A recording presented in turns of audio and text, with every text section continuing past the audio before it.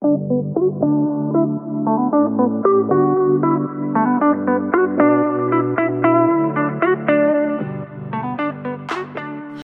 everyone, and welcome to the My Message podcast. My name is Kyia Mochitani, and I am your host for today's episode.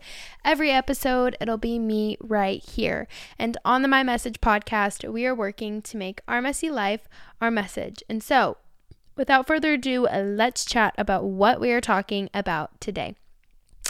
Today, this episode is dedicated for the ladies. We are going to talk about how we can ditch the sass and bring on the class, or how we can ditch that like insecurity or masculine kind of like side of us potentially, and just bring on that femininity and that gentleness and that gentle, loving, nurturing spirit to us. And so I just want to share that. And if you're in a relationship or looking to be in a relationship, so basically anybody, you can get something from this episode, because I'm going to talk about how I was when I was dating Jake, and then throughout the 6 years we've been dating, the things that I've learned, and then truly what the Bible says about how women should be. And then knowing at the end, we'll talk about like what a man can give us and how we can be with a man. And so I'm just going to share a little backstory about how I used to be with Jake. When Jake and I were first dating, and multiple years into our relationship, I mean, when I tell you I was so mean, I don't even think mean says enough. Like, I was so mean. I was so insecure, I was controlling. I deflected any and all hurt or pain, and kind of just deflected it onto him. I made him feel less than, and then I made him feel like I didn't need him and I didn't want him. These are all of the things that I never want you to ever be like in a relationship, because that's not our spirit and that's not what God wants for us. And I mean, I literally had like this boy on lockdown, we would text, call 24/7. If I didn't hear from him, I was upset. I would, deflect all of my insecurities onto him and yell at him as if he were doing something wrong, but it was really me and the work that I needed to do on me and the things that I was insecure about that I got mad about. It was like this most bizarre thing. I was so insecure that I always felt like he was going to cheat on me. I always felt like I'm not good enough. I always felt like unloved because I never let that love in, right? And so if any of you girls listening can relate, I just want you to know that there is so much more for you, and you do not have to be this way. I want to give you the permission to say and to know that you do not have to be this way anymore. So that being said, the things that I have learned throughout our relationship is that I need to be more gentle. Security is found in God, not in men. I have to let go of the what ifs, the should haves, and the could haves. I need to reflect rather than deflect on what I need to do better and take ownership for my wrongdoings. I need to uplift him and make him feel good, ask for his help, and learn to receive it better. When I say security is found in God, not men, what I mean by that is that the Bible and who Jesus says we are is what should make us the most secure. If we believe truly what the Bible says is 100% real and it's exactly, what God wants us to be like and who God says we are, then I don't need to believe the lies of the things that I'm believing that I'm truly not. And if I believe everything in the Bible, and I believe that I'm a child of God, and I believe I'm God's masterpiece, if I believe I'm fearfully and wonderfully made, then I don't have to be insecure anymore. And I know that's so much easier said than done, because trust me, there are moments where I feel still insecure. But in a relationship, if we have a God-centered relationship, we shouldn't feel insecure. I have to let go of the what ifs. What if he's going to cheat on me? What if he doesn't do this? And what if this? And the should haves. Jake, you should have done this. I'm mad that you didn't do this and whatever. Or the could haves. You know, you could have done this for me, Jake. You could have been this and you could have done that. I need to uplift my man and make him feel good. I need to tell him how much I love him, nurture his spirit, tell him all of the amazing things that he's doing, say thank you and ask for help, because men love being needed, right? They love being like, no, I can do this for you. Like, that's their nature. That's what they love. And I was always in that phase of like, I am a strong, independent woman. I don't need no man. can open my own door. And of course, I can open my own door, but I don't have to, right? I have precious cutie little Jake who would die to do that for me. Do you know what I mean? Jake's mom told me this analogy, and oh my gosh, was it so good. She goes, there was this book she was reading, and it was actually about men, and one of the women was at a conference about men and women and understanding men better, and she was like, how come they're so good in the beginning, when you first start dating somebody, they are just they bring you flowers, the dates are awesome, everything is awesome, conversations, and then as you start dating and time goes on and years go by, they're total football, beer drinking, cursing meanie heads who do nothing, right? And she goes, and then the guy says something so profound. He goes, it's a shame. You're a frog farmer. She's like, what? What's a frog farmer? She said, sometimes women turn frogs into princes, and some women turn princes into frogs. And in your case, you turned a prince into a frog. And so that would be what we'd like to call a frog farmer. And I was like, oh my gosh, that is so good. What if men aren't bad? What if men aren't bad all the time, and that I actually am making Jake be less than he is because of the way that I'm acting towards him and the things that I'm speaking to him and the things that I'm making him feel like. What if he is actually a prince, and while we were dating he turned to a frog, and I'm the frog farmer? And what if how can I be a frog? How can I be a princess or prince farmer? Prince farmer. And it was just this really cool, profound saying of men aren't the issue, and men aren't all bad, and men aren't the problem.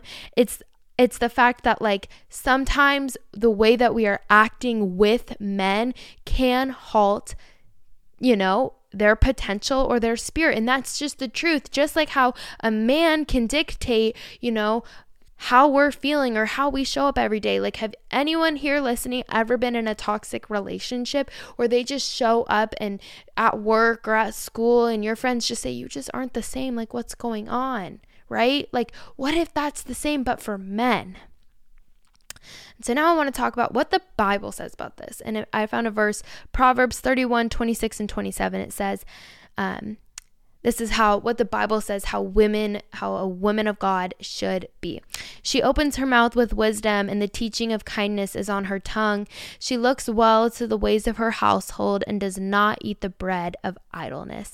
I love how it says she opens her mouth with wisdom, and the teaching of kindness is on her tongue. I just love that, because as women, we're leaders and we have this wisdom and we have this kind spirit deep within us, but some of us just don't tap into that anymore because of what society is telling us we should be.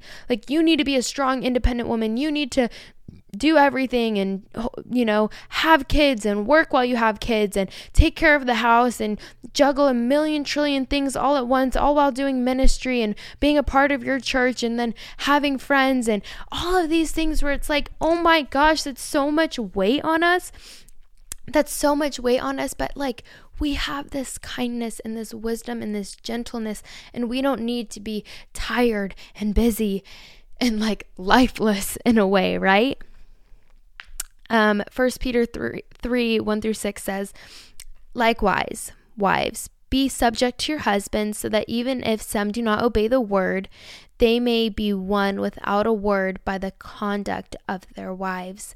When they see your respectful and pure conduct, do not let your adorning be external, the braiding of hair and the putting on of gold jewelry or the clothing you wear, but let your adorning be the hidden person of the heart with the imperishable beauty of a gentle and quiet spirit, which in God's sight is very precious. For this is how the holy women who hoped in God used to adorn themselves, by submitting to their own husband, as Sarah obeyed Abram, calling him Lord. If you are her children, if you do good and do not fear anything that is frightening. I think there's so much to this verse, and I kind of want to break it down, because each verse I feel like has its own lesson. But okay, so it says, be subject to your own husbands, so that even if some do not obey the word, they may be won without a word by the conduct of their wives, when they see your pure and respectful conduct.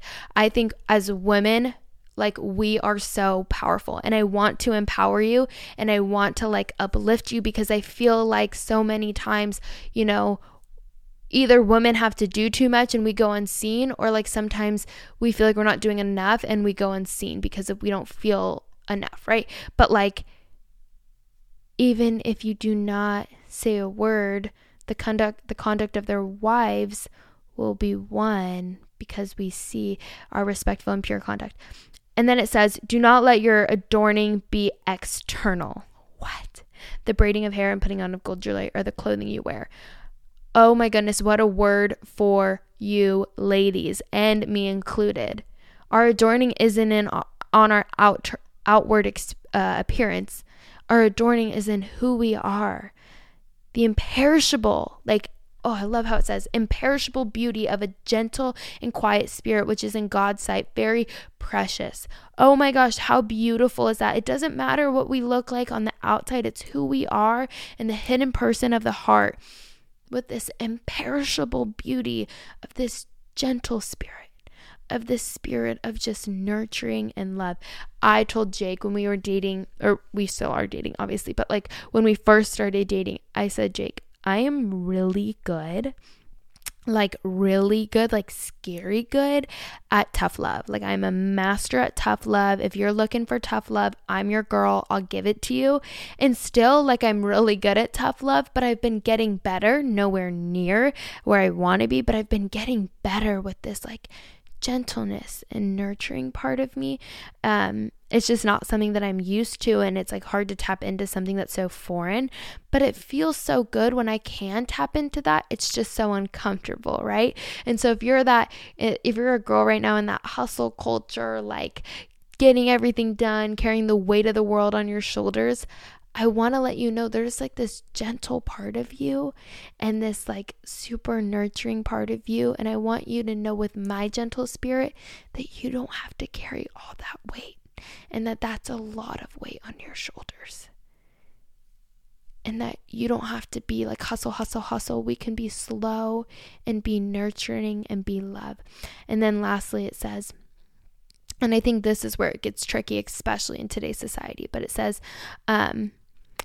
for this is how the holy women who hoped in God used to adorn themselves, by submitting to their own husbands. I think this is so tough for people in our society to hear, because we feel like we shouldn't submit to anything, and that we can do it all on our own. But I think there is such beauty in this femininity. I think that's how you say it, femininity of needing a man. There's this strength also in being I can't do it all. I need a man. I'm not saying, if you don't have a man, then you're not doing enough or you can't be enough. But I'm saying the end goal is to be married, right? And so if the end goal is to be married, we need a man.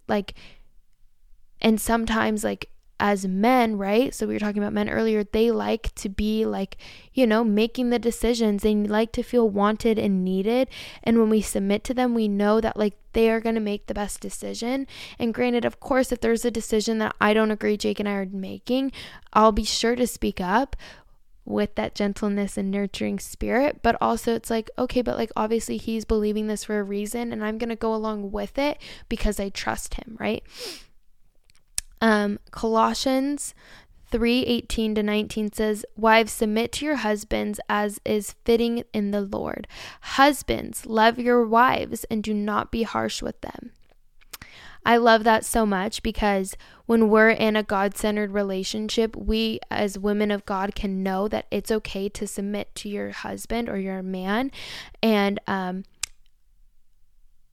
husbands don't have to be like this mean, like power trip, like some people like to call it toxic masculinity, or just like this, big harsh presence of like being harsh. But they're just told to just love your wives. Like all they get to do is just love on us, and all we get to do is just trust them and love on them and nurture them. Like it's so beautiful. Like I honestly believe like it is just so beautiful.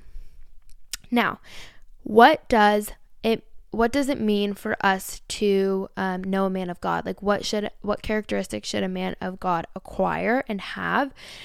Ephesians 5:25-28 says, husbands, love your wives as Christ loved the church and gave himself up for her, that he might sanctify her, having cleansed her by the washing of water with the word, so that he might present the church to himself in splendor, without a spot or wrinkle or any such thing, that she might be holy, without blemish. In the same ways, husbands should love their wives as their own bodies. He who loves his wife loves himself. I love the last part.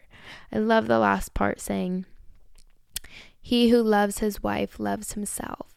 I feel like as men, like we're taught to be strong. They're taught to be strong and, like not really like as gentle and sweet, but like, what about that gentle and sweet side to men that like is masculine, right? Like taking care of your wife is masculine. Loving on your wife is masculine and is sweet. And I think society has it sometimes all wrong, to the point where like sometimes it's like, the women have to carry it all, and the women are tired, and the women don't want to, or the women don't want to like submit, or the women just feel like, I'm a strong, independent woman and all these things. And then the men have this like toxic masculinity to them, to the point where it's like, there's no love there. There's no like leadership. It's just like dictatorship and all this kind of stuff. So it's like, where can we know that like men and women have their own roles, and us as ladies have our own part to play as part of a godly relationship? And so my challenge for you to wrap up is like, what are the things that you can do to tap into the women of God that you are? What are the things that you need to work on as a woman of God that you're not exercising, that the Bible says we should be like? But anyway, that's what I have for today's episode. I love you guys. Sorry it's a little challenging and maybe a little sting, but I just had to share because it's totally on my heart. But I love you guys so very much. I hope you have the bestest day ever. I love you, love you, love you with all my being. And happy holiday season. So exciting. Love you. Bye.